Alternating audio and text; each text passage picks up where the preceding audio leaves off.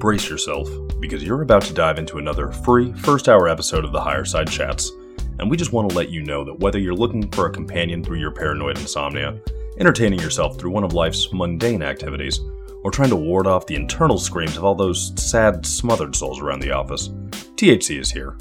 And you should know that every episode of the Higher Side Chats has an entire second hour for Plus members. Sign up at thehighersidechatsplus.com and you'll get years of Plus show archives, lifetime forum access, a special invite to Greg Carlwood's monthly joint sessions, MP3s of THC music, bonus episodes, tour videos, and 10% off t-shirts, grinders, and whatever else ends up in the Higher Side store. It's $8 a month that you won't miss, so become a Plus member and treat yourself in these troubled times. Always action-packed and commercial-free, which means you'll unfortunately never hear my voice again.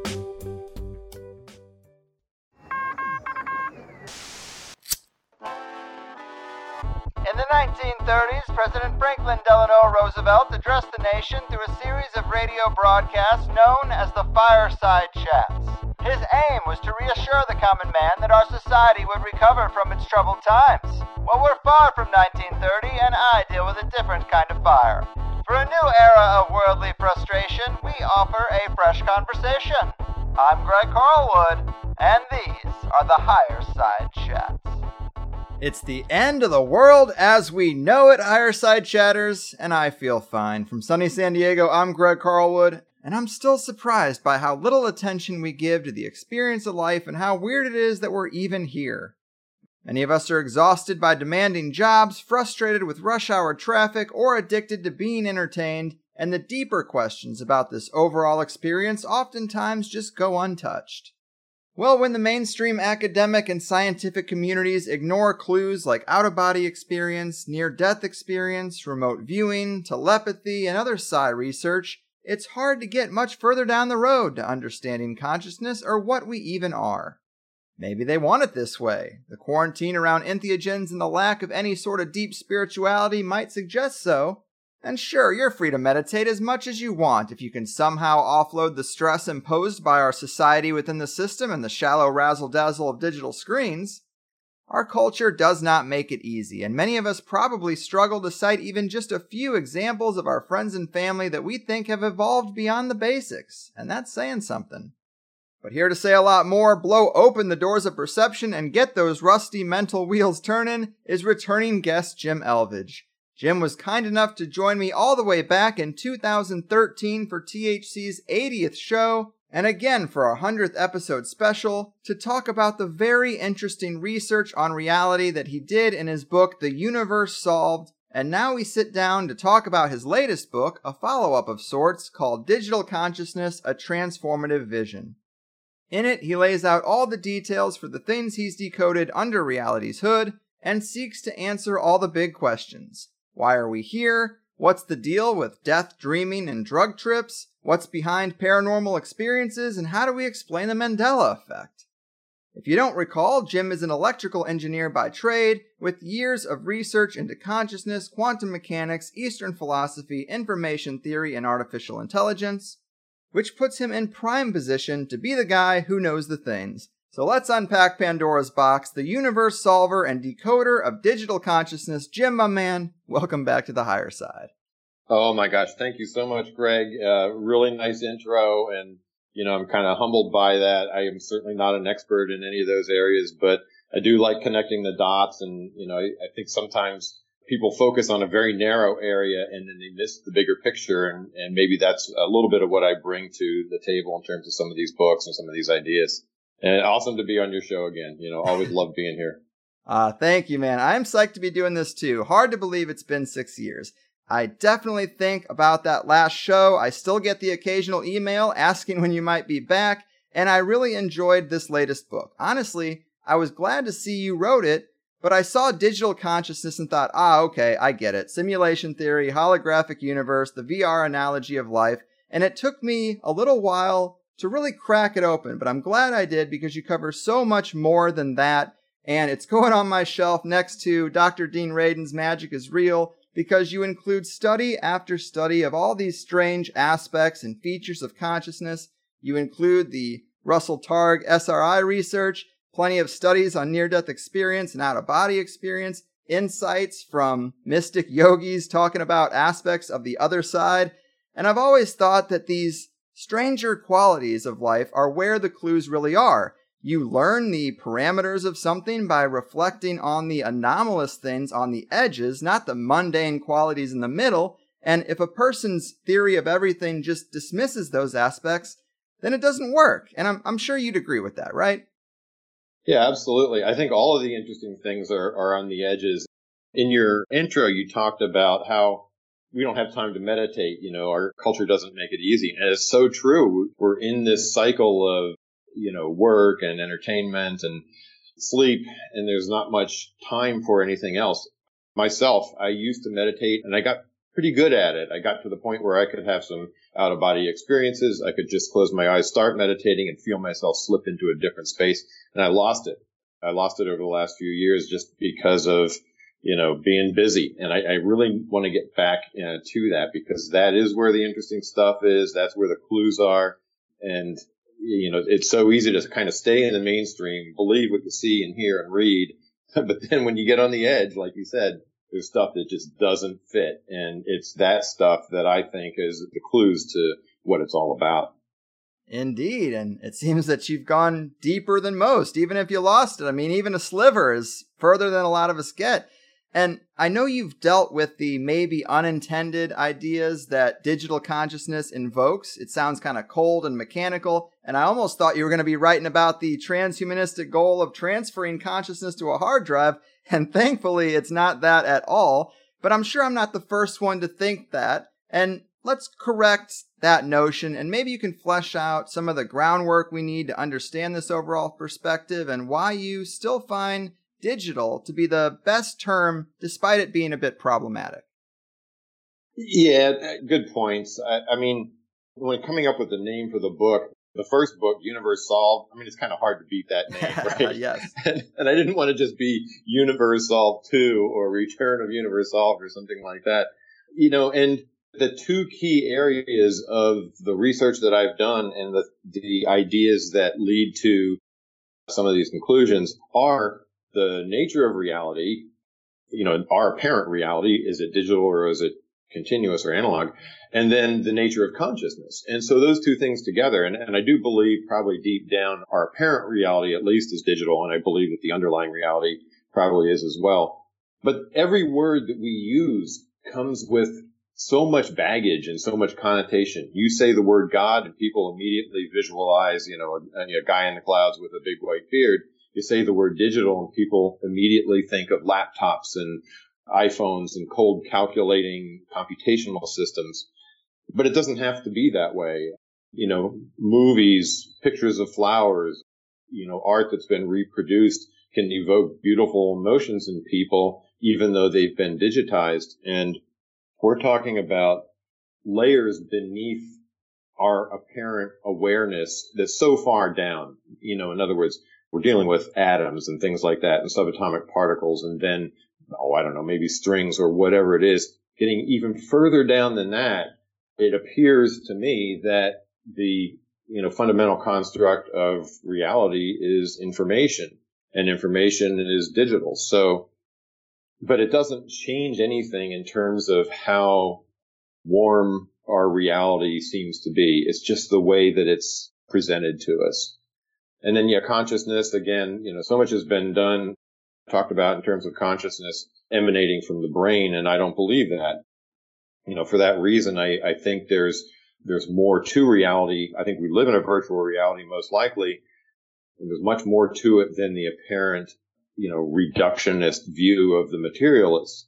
And I think that the transhuman movement, with some exceptions, I think there's some people who are allowing for the virtual experience as well. But a lot of the transhumanists are actually materialists, and they think that the only way to attain immortality is to upload your consciousness to something that lives longer than organic humans do. And I don't think that's true at all. I think we're already immortal because I believe we reincarnate. So the whole premise behind Age Plus and life extension and transhumanism is questionable to me. Yes. And You can simply just look at all digital media, movies, television, video games. We see a final product, but we know that it comes from somewhere else. And what it really is just a signal. It's data. Its true nature is not what we're looking at. And that's kind of the point, right?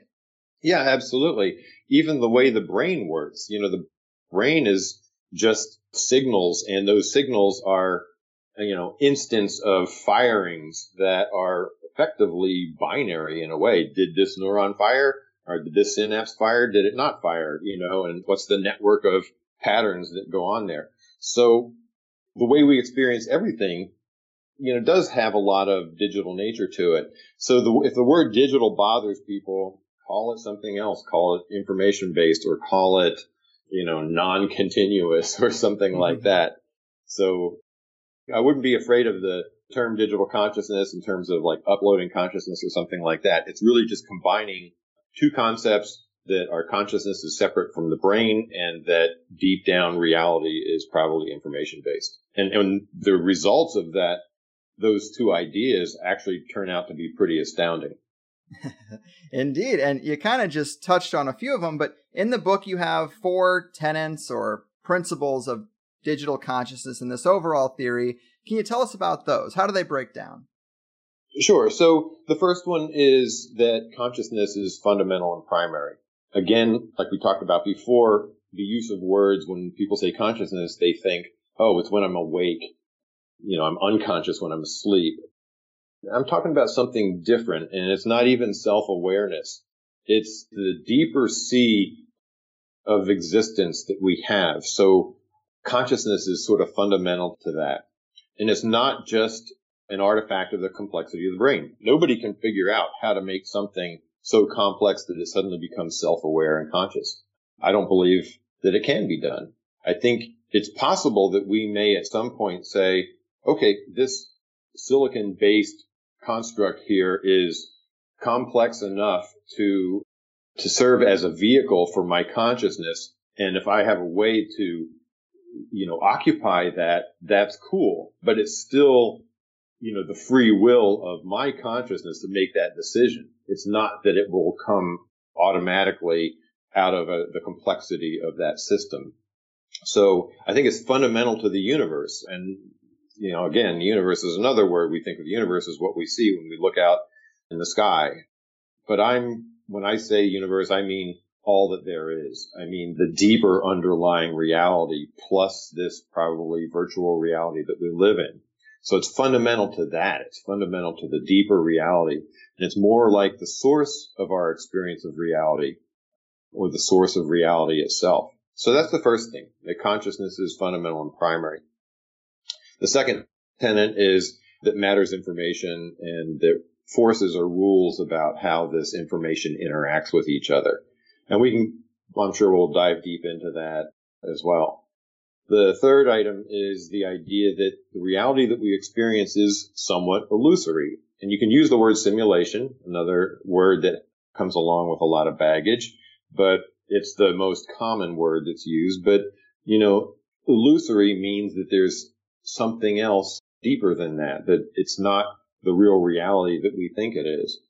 Other people will use the word virtual because it's separated from the deeper reality. So, and there's a purpose to that. It's the reality that we experience, this apparent physical reality. It's designed for us to learn and evolve our consciousness. And when I say designed, I don't mean necessarily by, an ET physicist or by a god or whatever. It could have evolved to be designed, like self-evolution. That is something that, it's still hard to determine. Mm-hmm.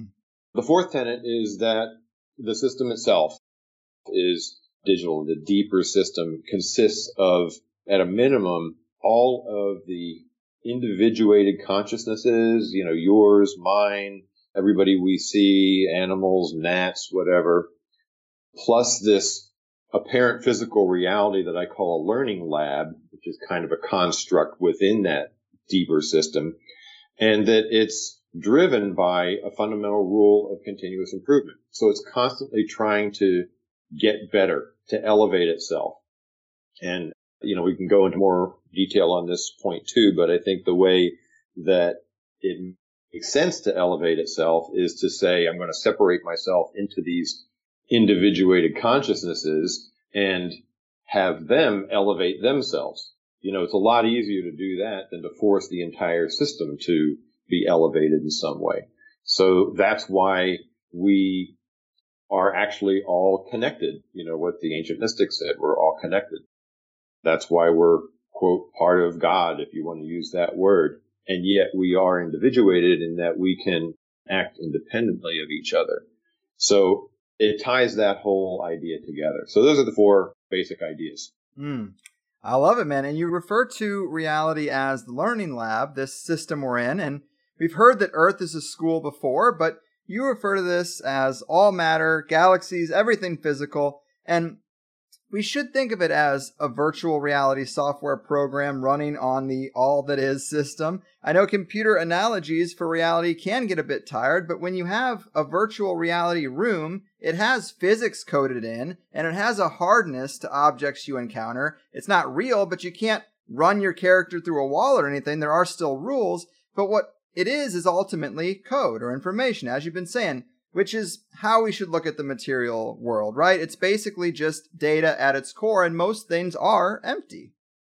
Yeah, exactly. And I think analogies are important. It can be, not perfect to use an analogy for something. Somebody will say, oh, well, that, doesn't necessarily translate to what we're experiencing or whatever. But it's really a good tool. It's a good learning tool. It's a good tool to kind of appreciate concepts.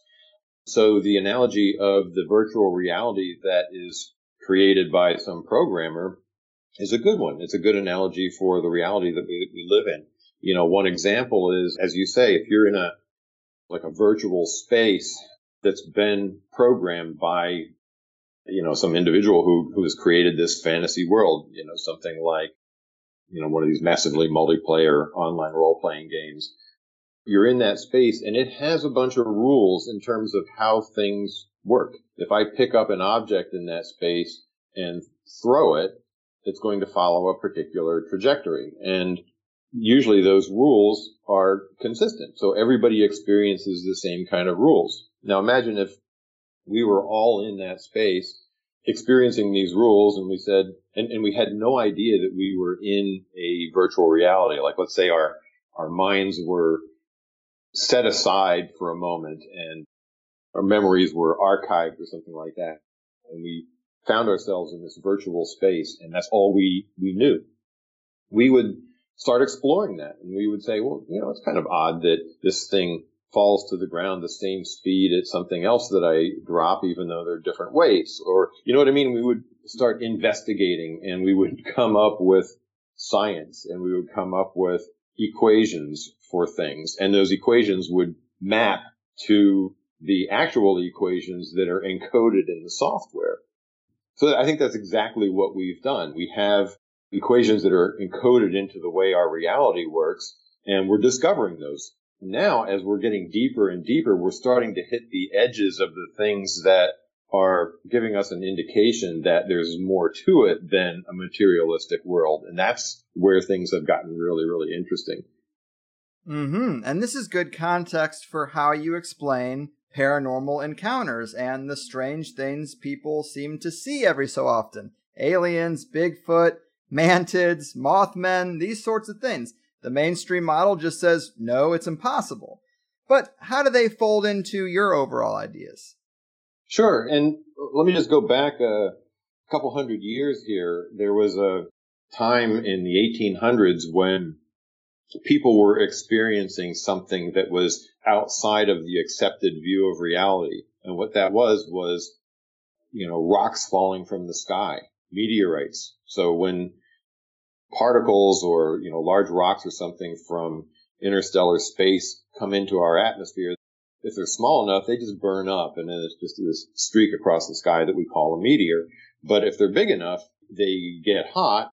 They'll show like a trail and a tail, but they won't burn up entirely, and then they'll land in the ground, like the one that landed in Russia in the early 1900s. Some of them are small, some of them are huge, size of a bus. Some of them might be just, little pebbles or whatever. But people are seeing these things. And the scientists in the 1800s were saying, no, impossible. Rocks can't fall out of the sky. This doesn't happen. You people are crackpots, and this is paranormal. There's no explanation for it. Well, the only reason they were calling it paranormal is because at that time they didn't have an explanation for it. Now they do, and so now it's normal. So I think that, we're in a state where we have things that we categorize as normal and things that we categorize as paranormal. Anything that we call paranormal is something that is not easily repeatable, like these rocks falling from the sky. You couldn't conjure that up. You couldn't say, well, let's go out tonight and record a rock falling from the sky and pick it up, and it wouldn't happen. It just happens very infrequently. So I think some of the paranormal things that occur in our reality now are occurring according to rules of the way our reality is formed, but they're not in the subset of rules or equations that constitutes known science. And that's okay. For example, if you're standing at a street corner and a car goes by and you both look at that car and say that is a blue Toyota Corolla, that consensus that people have in how our reality works is part of what makes it feel hard and certain. The fact that everybody sees the same thing pretty much. Mm-hmm. Now, there have been some studies that show that people see different things. And even at the atomic level, two different observers can observe completely different realities in a very scientific, rigorous scientific setting, which tells you that there is no real, true physical underlying reality. That's a different topic we'll probably get into later. But my point is, this lack of consensus can be, the source of some of the paranormal confusion. Well, I experienced a ghost, and somebody said, well, I was there and I didn't experience it. And so therefore, the person who experienced it, we say is crazy. But it doesn't mean, all that is an experience. Everything that we experience is just that. It's just a subjective experience that's processed by our consciousness. So when people experience an abduction or something odd that they're seeing, you can't really discount that. Now, you could discount it, sure. If one person in the world has claimed abduction and nobody else has, I would question that. But when tens of thousands or hundreds of thousands have a kind of common experience, I'd say there's something going on there. It's just not something that can be explained with our set of scientific rules and equations. Mm-hmm, mm-hmm. I like the explanation. I mean, just to use the video game analogy again, if you make a program or a coded reality and it has its rules of physics, you could still have other scripts running in that environment that have different rules. If you play a video game and you get to level 10, maybe everything is felt mundane up to that point, and then suddenly there's a flaming sword floating in the sky. It's still in the game, it just defies the physics up to the point in which you've gotten. So to me, it just makes a lot of sense. It's really not that hard to conceive of that there's some rarer programs in the environment. It's kind of like the Matrix and the Merovingian being in charge of all the wolfmen and vampires. They're kind of programs that have been decommissioned in a sense or something to that effect. Yeah, I think that's really a good way to put it. Another way could be to say that, as an analogy, again, I'm not saying this is the way it actually works, but as an analogy, if you're a character in a game and you have greater than 50 spiritual points, then now you're open to seeing certain things that people who have less than 50 spiritual points can see. Mm-hmm. Or it could be more like everybody can see these things that fall outside of the normal set of rules, but they fall on kind of a bell curve of probabilities. And some people tend to see them more than other people. That probability can easily be programmed by the system into each character's experience. It's not hard to do. Mm-hmm, mm-hmm. Yes, and as you've said, you're trying to add clarity and completeness to the overall digital consciousness case in the book. But a lot of these ideas have been known. I mentioned your study of Eastern philosophy in the intro. How big a factor has that been? How much inspiration did you get from Eastern philosophy or even ancient, long-gone civilizations that seem to have a better understanding than our big-brain mainstream thinkers have today? Actually, a lot. And honestly, I've been influenced quite a bit by my girlfriend, who is, she was brought up or born in India. She was kind of steeped in Eastern philosophy, understands it a lot better. And, she reads my book and says, in the Western world, people are going to be kind of like arguing about this, but in the Eastern world, it all makes sense. It's basically what we've been talking about for millennia. So, I think the idea behind this is that it's a mistake to discount the learnings of ancient cultures because they weren't following a rigorous scientific method. And those learnings have some commonalities. Here again, I'm thinking kind of a little bit in terms of statistics.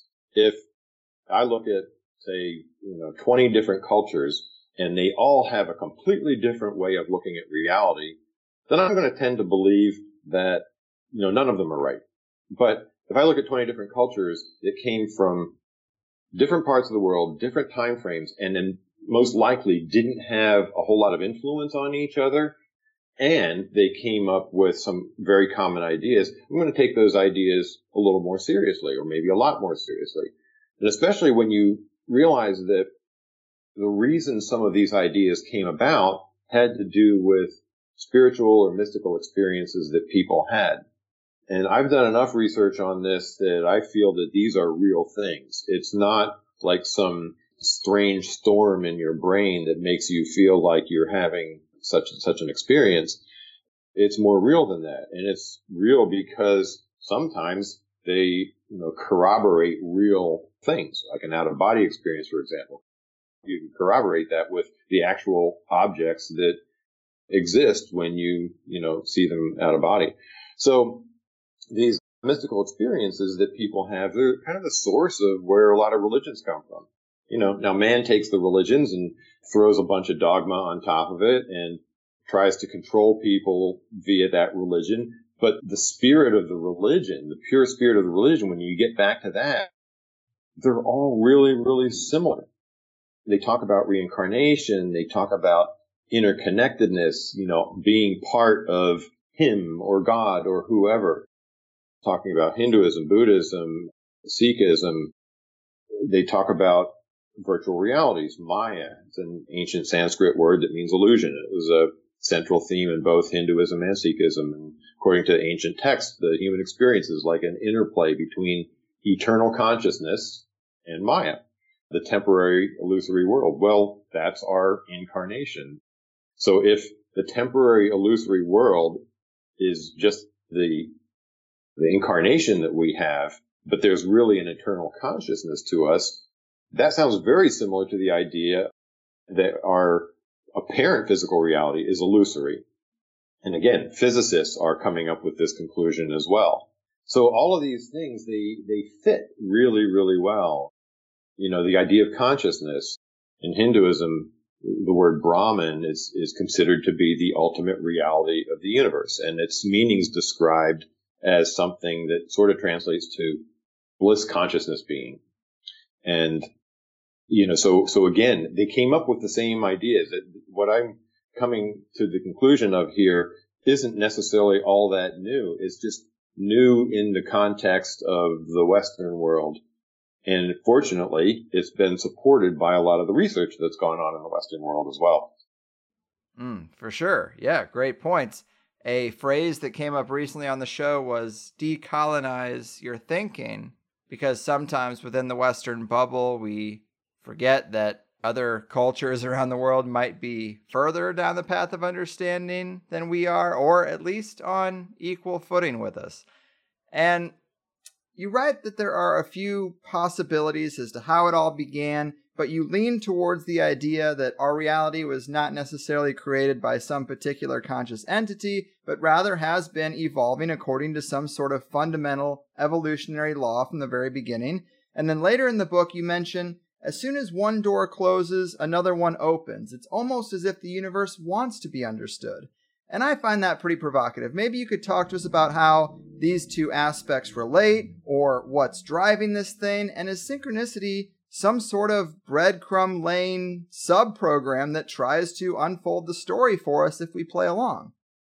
Yeah, I think it is. And I certainly can't take credit for the concept of the fundamental or continuous improvement. I give Tom Campbell a lot of credit for that one. It's possible that somebody out there created the reality that we're talking about, and we're in this virtual space, and maybe we do reincarnate as it appears that we do, but that it doesn't evolve in any way. However, that just strikes me as being kind of pointless, especially, again, when you look at the Eastern mystics who gave a purpose to, and talked about a purpose, as did Jesus and other sources of religions, a purpose to our existence, to love, to serve, to evolve in that way. Tom Campbell talks about it as, improving the quality of consciousness.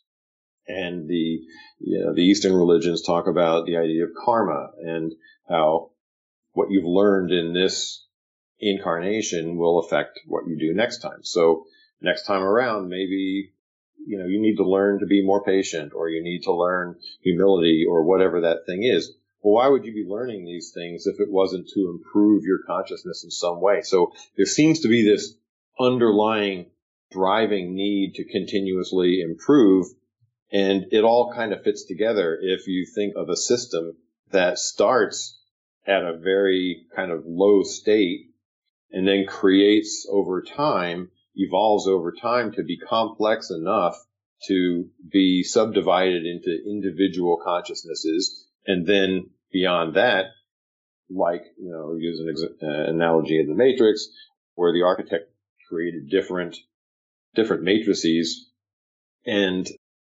finding the one that fits right. So the reality that we're in now is something that is working pretty well for us. It's a good place for us to interact with others, learn these things that we need to learn. We can't necessarily do them in the kind of ethereal consciousness space because we know what is there. We'd be like, why do I need to do anything different?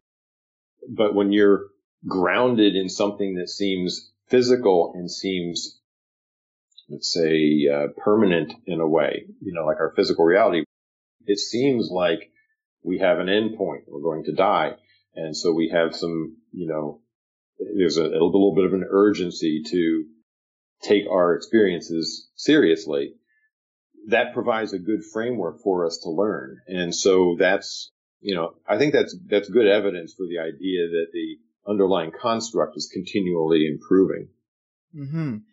Yeah, I think that's a good explanation, and it definitely jives with the couple of weird experiences I've had with things that seem to be maybe on the other side, where they have alluded to the value of life is that you get to experience what chocolate tastes like or what love is like.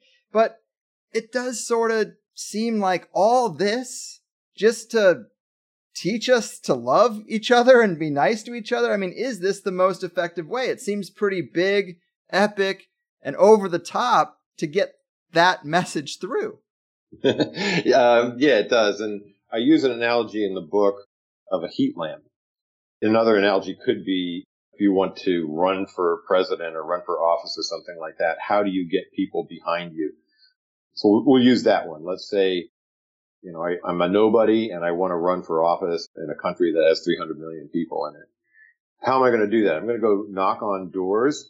It'll take thousands and thousands of years for me to knock on every door and convince every single person that they should vote for me, or at least 50% of the people.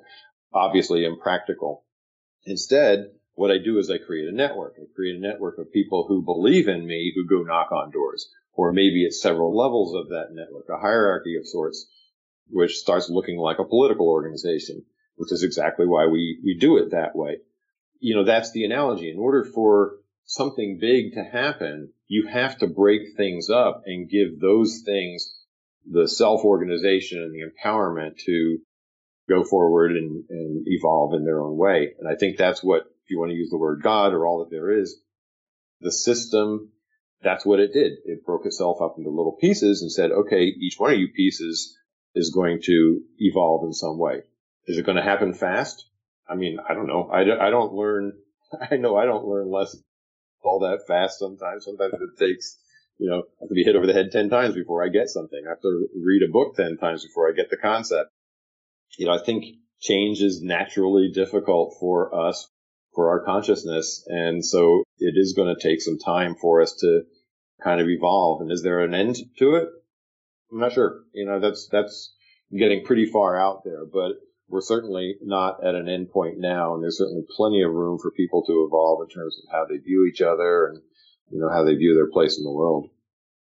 Well, cheers to that. And absolutely, we hear the lesson, we intellectualize the lesson of love and unity and being kind to each other, but do we really live it? I don't know. Right. And that was going to be my next question, though, is how do you conceptualize our graduation? What happens when we do get the message and spend a lifetime actually living it? Well, I'm not sure that means we've learned everything we need to learn. So, maybe we've really, devoted our lives to service of other people or animals or something like that. And maybe we've got that, and that's really good. But we're still not very humble people, or we're still, not seeing something else. Our next incarnation may evolve us even further. A lot of this is a little bit speculative. I mean, or you could say a lot speculative. Certainly it matches, again, what the Eastern mystic says, and it also matches the near-death experiences that people around the world have, and sometimes out-of-body experiences. It matches the message that they receive. So, again, because of the statistical commonality of this, I feel like there's something significant there, that there is this evolution of consciousness that's going on. It makes more sense to me.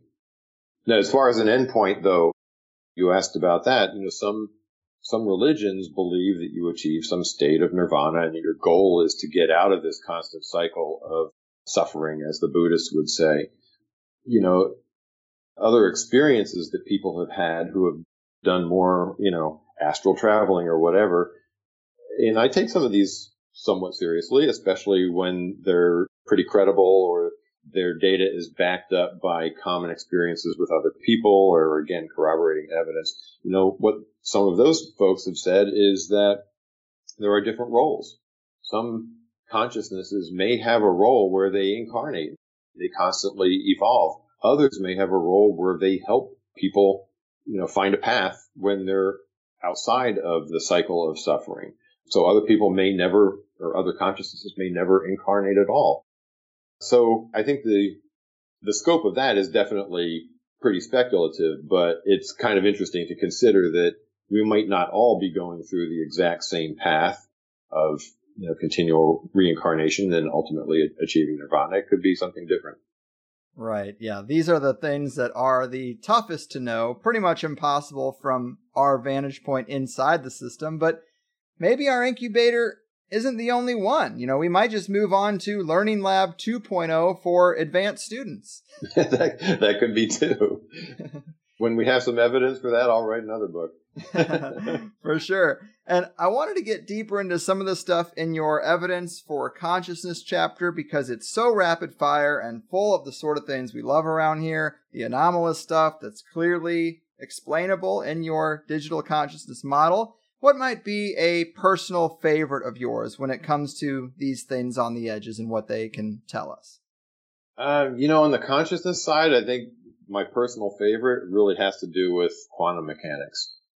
The studies that are going on these days, and a lot of them are involved with an experiment called the double slit experiment. They're just mind-blowing. And some of the results indicate things like reverse causality. In other words, something happens after or before the stimulus that should cause it to happen. And these have been published, peer-reviewed, analyzed. A guy named Anton Zeilinger in Austria is very much on the cutting edge of this kind of research. I mean, he made the statement that, objective reality simply doesn't exist, and that they've determined that to 80 orders of magnitude of certainty, which is way beyond what most science considers certain. I think they might consider, 5 nines, or 99.999% sure that other 0.001% could be due to chance or some experimental, error or something like that. We'll still consider it certainty, pretty much fact. But the results of these quantum experiments that show that there are different realities, that objective reality doesn't exist, that, that locality doesn't exist, these kind of things tell us that we're in a virtual world. So that's actually my favorite one. And then on the completely opposite side of the spectrum, you've got, past life experiences, psychic phenomena, out of body experiences, things like that, and near death experiences that there've been a lot of studies on, and a lot of those studies also line up a lot of common aspects of those experiences that indicate that we're in a virtual world. Yes, there's some really funky stuff going on in quantum mechanics, and the idea of retrocausality is so interesting to me. I think about that all the time in my own life, and where I am now, it's like, did I backcast some of those ideals and experiences to get me here? It just all works out in such a nice story, nice, succinct little story you'd see from Hollywood, and it's archetypal in a sense. And so I do wonder sometimes if maybe even when I'm 50 years old, I'll have even more insight to the prospect of possibly things in 2 decades in the future had an effect today. It's very strange. But when you think about life in that way, it does sort of inspire you to think deeper about it, I think. Yeah, definitely. So, there are 2 aspects to this retrocausality idea. One is at the quantum level, and they've shown that really does exist. That you can kind of reverse the result of an experiment after the fact. That's been shown over and over again. And then people will say, okay, well, we're in a macroscopic world. We're not in a quantum world. But that's not really true, because even macroscopic objects, they've shown that atoms and molecules and things that are getting more and more macroscopic start following the same quantum anomalies that the subatomic particles did. The only reason we can't see it is because the measurement equipment is, not sophisticated enough for us to see a perturbation in a macroscopic level. But then if you, kind of step up a level and say, okay, what about our subjective experience? Could there be something like retrocausality in our subjective experience? Well, I don't know. I mean, I read all the time about people, and I've known people who have had hunches that were so powerful to them that they've never had it before in their lives. I should slow down before I go into this intersection or something like that. And the typical skeptic argument is that, oh, well, they received some, kind of subliminal indications that there was about to be an accident that happened.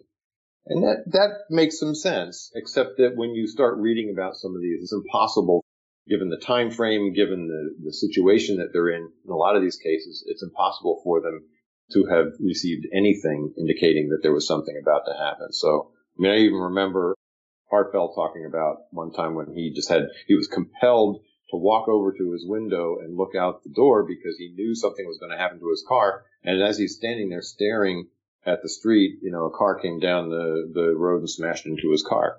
So these kind of things indicate some, precognitive experience. And what would explain that? I mean, there's nothing really in science that explains that, but there's definitely something in the simulation idea that explains that.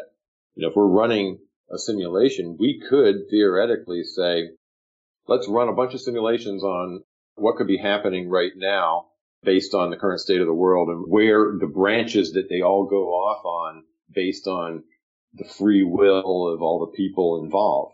And wow, a whole bunch of these are indicating that something is probably going to happen. I better look out for that.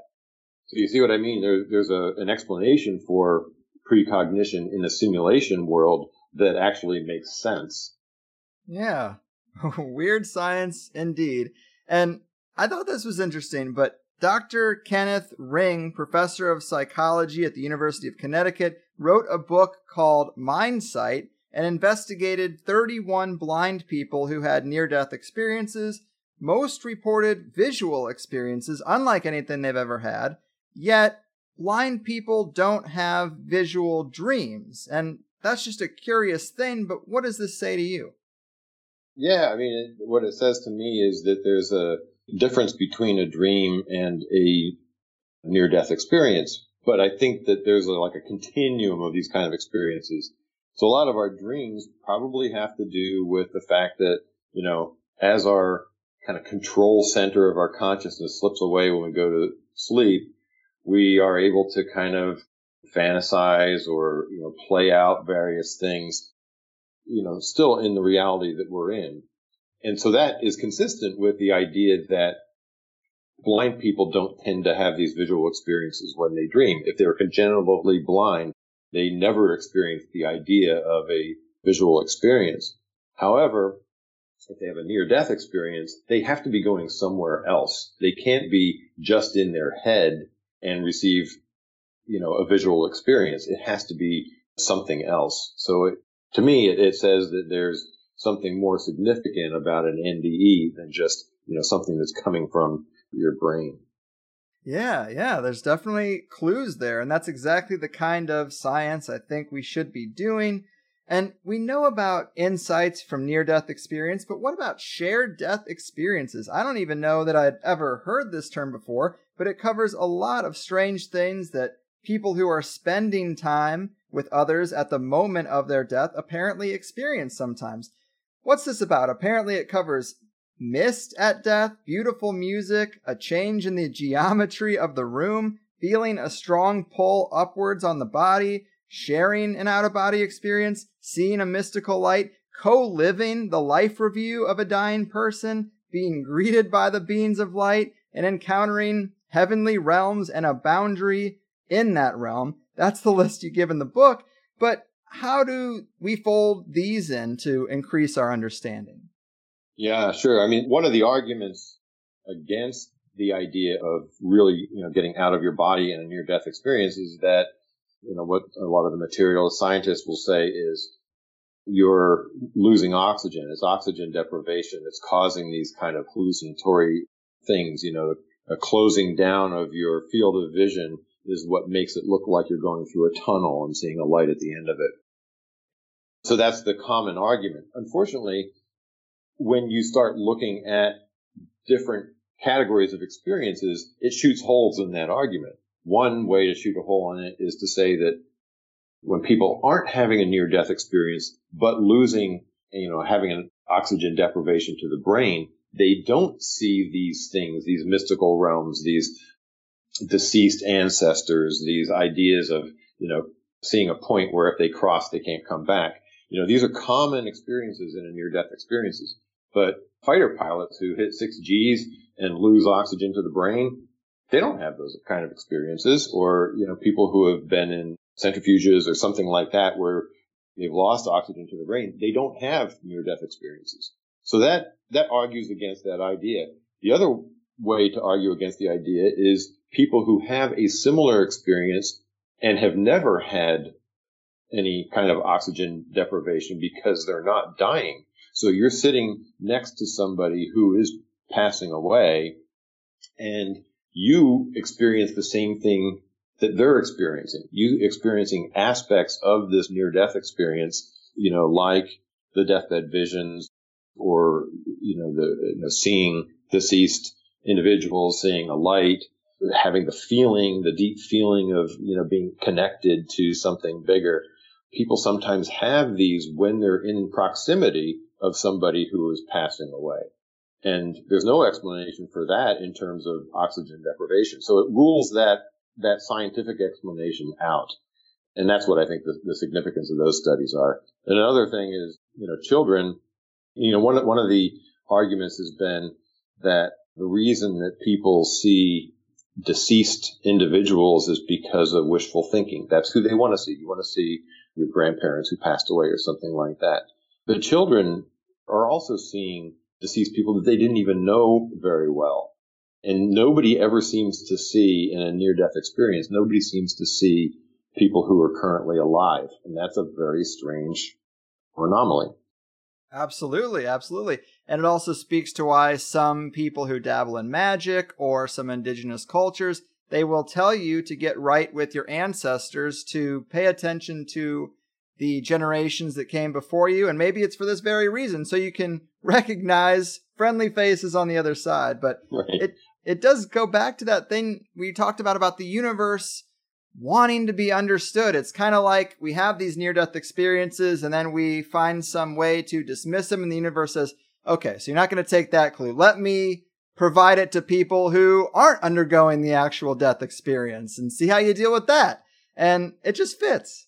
Yeah, I mean, and again, think of it as an analogy in a video game. If you're in a video game shooting monsters and doing whatever it is that you do over and over and over again, it gets pretty boring. And, you'll move on to a different game with a different scenario. But if the creators of that game, or let's say it's a neural network that reinvents itself periodically, they keep on adding Easter eggs into it or new paths for exploration. Oh, here's an island that we didn't find before. Here's a kind of monster that we never saw before. It keeps things interesting, and it keeps people learning, interacting, evolving their minds.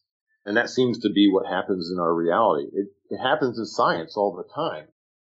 People back, I think it was Michelson said in the late 1800s, we've discovered everything we need to discover in science. There's nothing more to discover other than getting a few more decimal points of accuracy in our measurements. And then boom, along comes relativity and quantum mechanics. And, that just kind of blew the doors off of that idea. And over time, we always learn more, and we have to realize how much we don't know. We always think we know most everything and there's a little bit more to discover, but that's not the case. Time immemorial, there's been more that we don't understand than we do understand. I'm sure you've seen that pie chart that shows this tiny little sliver of things that you know, and then there's another slightly bigger sliver of things that you don't know, and then there's this huge part of the pie chart that says things you don't know, and I think that's the way our reality is. And so, yeah, the system, the universe, the God, all that there is, whatever you want to call it, to keep things evolving has to keep adding in these aspects to it that make us learn and discover more. I agree. And I think it was either Poppy Bush or Rumsfeld who gave that known unknowns speech, and a lot of people just scratched their head, but this is exactly what that kind of referred to. I mean, obviously in a more political context, but it is just interesting. And I wanted to ask you a little bit about manifestation too, because this is clearly a thing that is real, and any model would have to fold it in. Of course, just the basic understanding that matter is derived from mind rather than the other way around, and that matter is mostly empty space, those things work to kind of demystify this manifestation thing. But how do you try to understand it and explain the mechanisms behind it? Tell me what you mean by manifestation. The idea that we can kind of create our reality, that you do these kind of mental cyclings like Bill Bengston's work, where you take 10 images of things you want and you cycle them in your mind's eye all the time, and then you find further down the line that some of these things start to pop into your life. Okay. Yeah, no, I didn't know if you were talking about like manifestation of physical objects and things like that. But no, to me, if you accept the premise that our fundamental reality is soft, that we have free will and that we're working with a construct that is flexible, then that opens the possibility of our intent influencing that, doesn't it? I mean, if it was fixed and deterministic, and the way some people still think, is the idea of super determinism, that everything has already been predetermined and we're just going along for the ride, our consciousness just appears that we have free will, and we don't really, we're just following the patterns of particles in our brains and so forth. Unless you believe that, you have to believe that there's something softer to the underlying construct, and that therefore, if it's soft, and certainly software is, information certainly is, you can modify it. I think Tom Campbell also had a good analogy here. You can't modify something that a whole lot of people are counting on. So, for example, let's say I want the stock market to go up tomorrow by 10 points or 100 points so that I can make a lot of money. But there's lots of other conscious intent out there that wants it to go down because they're selling short. So you can't force something by yourself to happen. However, if there's not, one of the aspects that might make it more possible to manifest is the fact that you are the only one that's going to get value out of it. So things that are very personal to you, like becoming a better tennis player or something like that, there's no competing intent against that. Therefore, there's probably more likely that you can make that happen and you can, kind of mold the underlying construct to make that work. So that's one thing. Another thing is, how far away is it? If I want to be a better tennis player tomorrow, that's probably not going to happen. But if I, want that over a longer period of time, it makes sense. Or let's say I've gotten a test that I have early stage of cancer or something. If I want that eradicated within seconds, I might not be able to do that. But through meditation, through manifestation, through visualization, it seems like I can have an influence on that over time. So given time and given the lack of competing intent, I think these things are possible, which is what explains the placebo effect, what explains power of positive thinking, visualization, The Secret, all of that kind of stuff. Yeah, I'm curious, do you ever think about this in the context of your own journey? Because if I think back, 6 years ago, I had just started a podcast, you had just written a book, and through those actions, we cultivated an audience, let's say. More people knew of your name after they read your book, and more people knew my name after they heard my show. And then maybe there's a bit of a snowball effect, because when I read a book or see something that I like in media, I want it to do well. I want it to improve. And it's almost as like if you can gather some type of audience and they like what you do, and you can attract more consciousnesses to hoping that your story progresses and you have successes. I mean, maybe that is kind of how it works, and the trajectory of a person's career or whatever could be affected by just that. Yeah, absolutely. I mean, we're all, 8 billion of us or however many there are on the planet right now.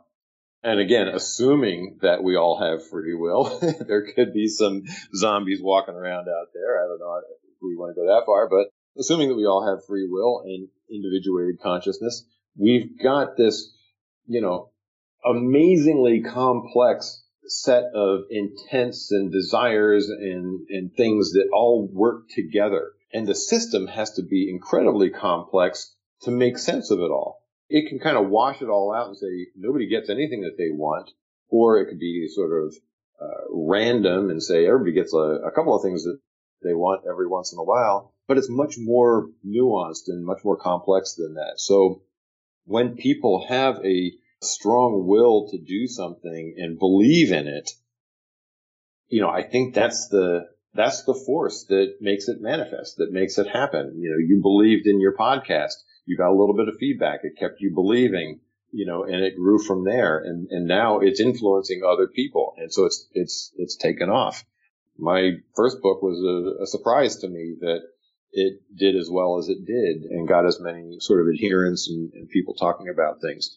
Between that and Tom Campbell's book and some things that Brian, can't remember the last name, from New Zealand had written, and Nick Bostrom, there are only a few of us 10 years ago that were writing about this kind of stuff. Now you see articles in Newsweek and, Science Today and, basically every periodical about, the possibility of simulation.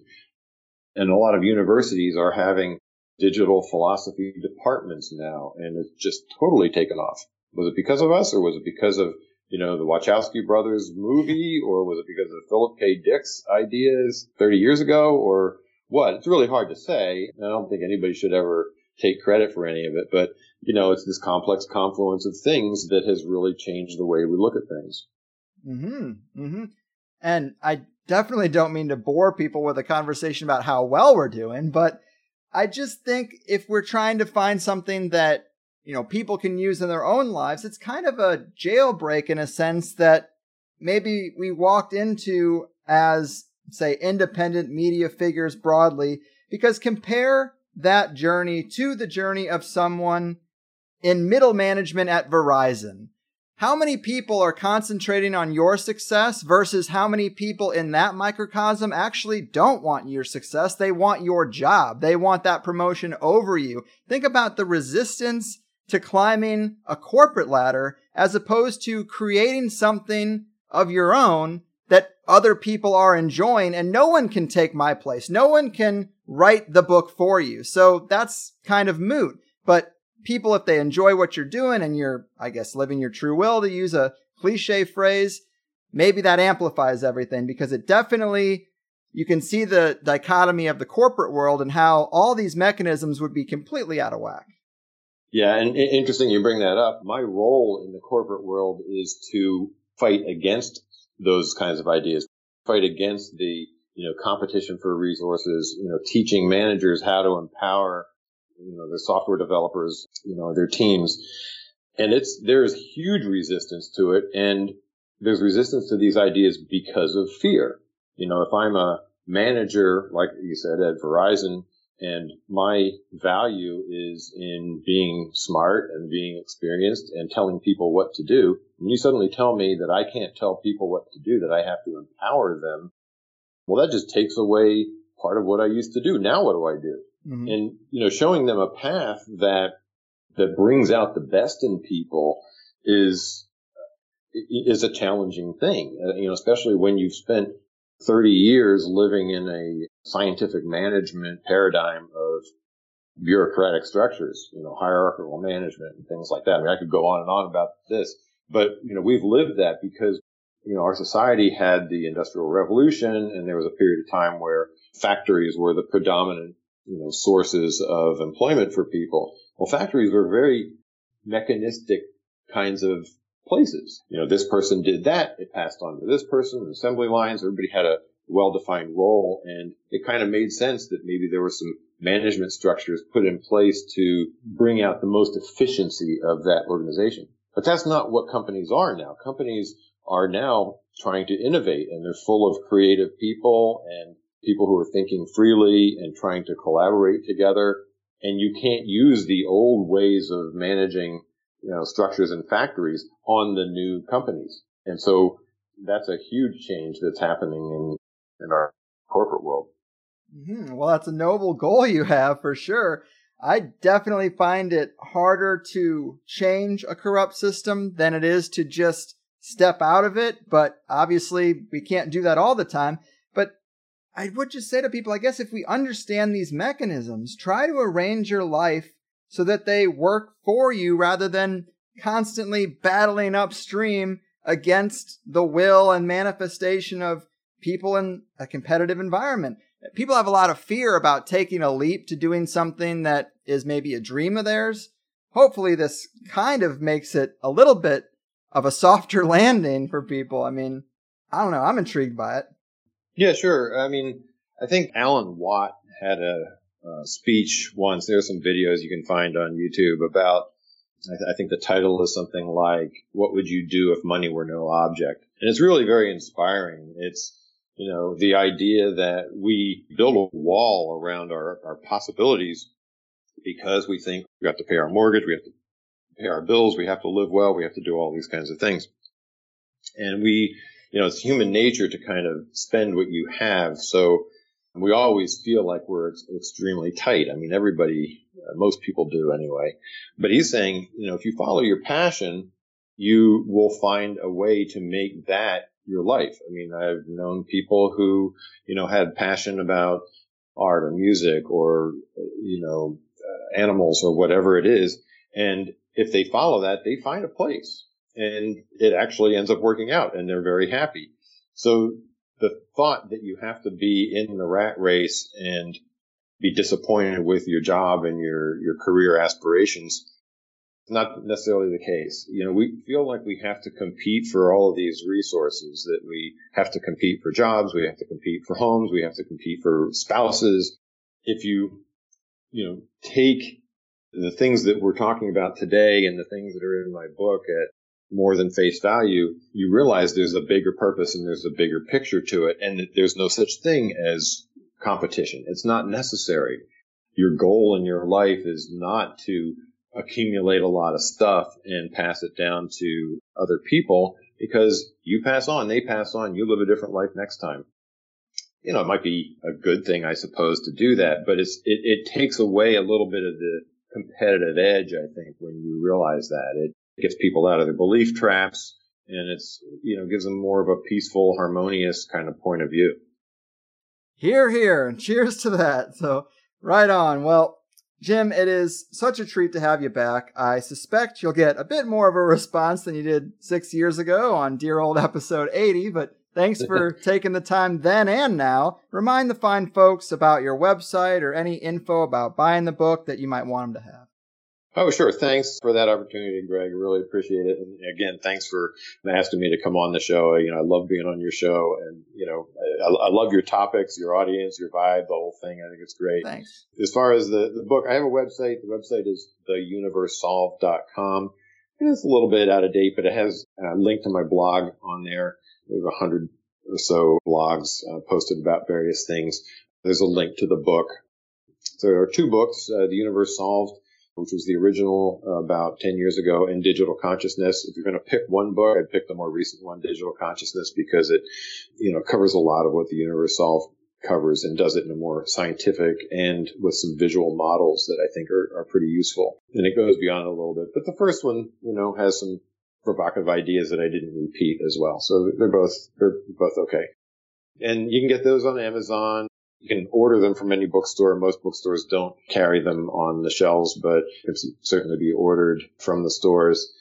And there are Kindle versions of both. And Universe Solved was converted into German, so that's available in the German market as well. Awesome. Well, I do appreciate what you do. Mind-blowing stuff. Digital Consciousness is such a great book. As we said, the illusion can be persistent. So when it is, you pull this book out and there's plenty of studies and data to bring you back to the weird side. So definitely check it out. And I'm glad you cracked the case, man. Keep doing what you do and take care out there. Thanks very much, Greg. The power of Christ compels you, people. There it is. The long-awaited return of Jim Elvidge. I am definitely happy we had him back. I like the way he looks at reality. He's not afraid to go after the weird stuff and find a way to work it into the model. And he's pretty comfortable with even the weirdest of questions from me, even if they really aren't in his arena of study specifically. As I kind of mentioned, his book does hit on a lot of that strange consciousness science and data that almost defies logic when you see some of the results. But people are always sort of saying that you have to believe for this stuff to work. And it's reading about the breakdowns of those studies that actually gets me over that belief hump, I think. I'm sure a lot of you guys feel the same way. At least when you read some of that stuff, then maybe you feel like you wouldn't be wasting your time if you were to put conscious attention into certain things or try a couple of these practices. Bada bing, bada boom. Next thing you know, you're changing the world. But not only was I not really expecting that to be in Jim's book, he also hits on research I hadn't even read about before, and it was awesome to be able to fold a lot of that into this conversation. We've heard phrases like the Earth is a cosmic school before, so the learning lab is a pretty easy concept to grasp.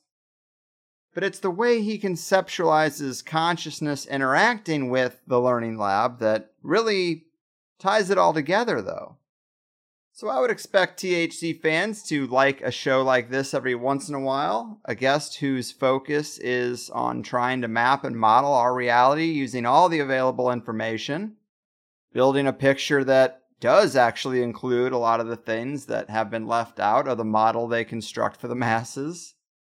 Because we've seen the declassified CIA documents that prove their construct of reality looks a lot more like Jim's than Ray Kurzweil's, and it has for decades. But they're more than happy to prop up these false idols and let you think that these are the brightest minds of our time, that these guys have all the answers. Meanwhile, we see occult aspects of the empire and massive amounts of symbol usage and perception management, so it seems like their concept is a bit different too, and we really are playing catch-up when it comes to knowing who we are or where we are or why we are. These are the biggest secrets of the system, right? I care way more about that stuff than I do who the president was mean to this week.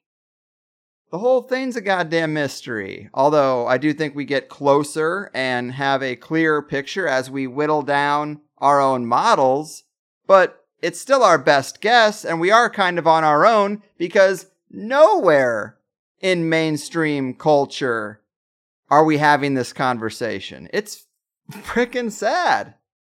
We can debate who knows what, but it's no secret that the masses are steered away from ever even really considering the big picture. So we owe it to ourselves to explore as much of it as we can without being initiated into secret orders or having the lock code to the Vatican archives and being able to crack open privileged information. So to me, what Jim does, which really just seems to be a pure passion, is actually also a real service to humanity. And as he said, he's not claiming all these ideas are original or completely new or unique, but he's pulling together a lot of the off-the-radar clues, a lot of indigenous knowledge or very long-standing Eastern spirituality traditions, a lot of modern science as well, and saying, with the info we have right now, this is what it looks like. And I appreciate that. If I had to guess, one of the first things you learn about when you see a secret society degree that matters is this very kind of stuff. Forget what you've been told. Here's the real deal with this life thing. And I think the more you understand a model like Jim's, it's not hard to walk it backwards and see why it would be kept behind the curtain and how the control structure achieves its goals in a lot of ways. But it seems that since that last interview, he's had several more years to dig and flesh out the big ideas, and I was definitely captivated by the book and the conversation. I actually have a very big guest coming up that also is known for his understanding of reality. We've talked about his work with a guest before, but I never thought we'd be able to get the man himself. But it fell right into my lap, thanks to that previous guest, and we'll keep referring to him as Holofractal Joe, just to give you a little clue there for the people who are pretty familiar with the THC archive. But I am really looking forward to that one as well. Of course, with this show and every show I do, the first hour is free. It's out there, no ads, no bullshit, just for you to enjoy. And hopefully, if you like what I do, you come over to the Higher Side Chats Plus and you sign up for the full 2-hour shebang, an extra hour with every guest. And in this episode with Jim, some of the things we talked about were the resisting and restricting of new models we see in the scientific community, how many standard theories actually fail to meet the criteria set up for scientific acceptance, what memories really are, where they're stored, Jim's thoughts on the Mandela effect phenomenon and how he explains it, pyramids and the potential to enhance consciousness effects, and the age-old question of if royal families or secret societies have ever jailbroken the learning lab. Is it even possible? Of course, for better or worse, that's where my mind goes. But I really had a great time. In Higher Side news, the website consolidation is still happening on August 5th. Watch your bookmarks and RSS feeds for any hiccups or changes. But I'm sure it will be fine. We'll be well past the rough space weather at that point. And I guess it's just a waiting game till then. Of course, I got one more show coming out in the next 48 hours, and then we can call it a wrap on July. But I'll see you then. Big thanks again to Jim for bringing the heat. I've done my part. Your move, consciousness deceivers, reality concealers, and keepers of the secrets behind the big curtain. Your fucking Sweet dreams to the elite. We're calling them out on THC. fantasies. Everybody's looking for something. Some of them want to use you. Some of them want to get used by you. Some of them want to abuse you. Some of them want to be a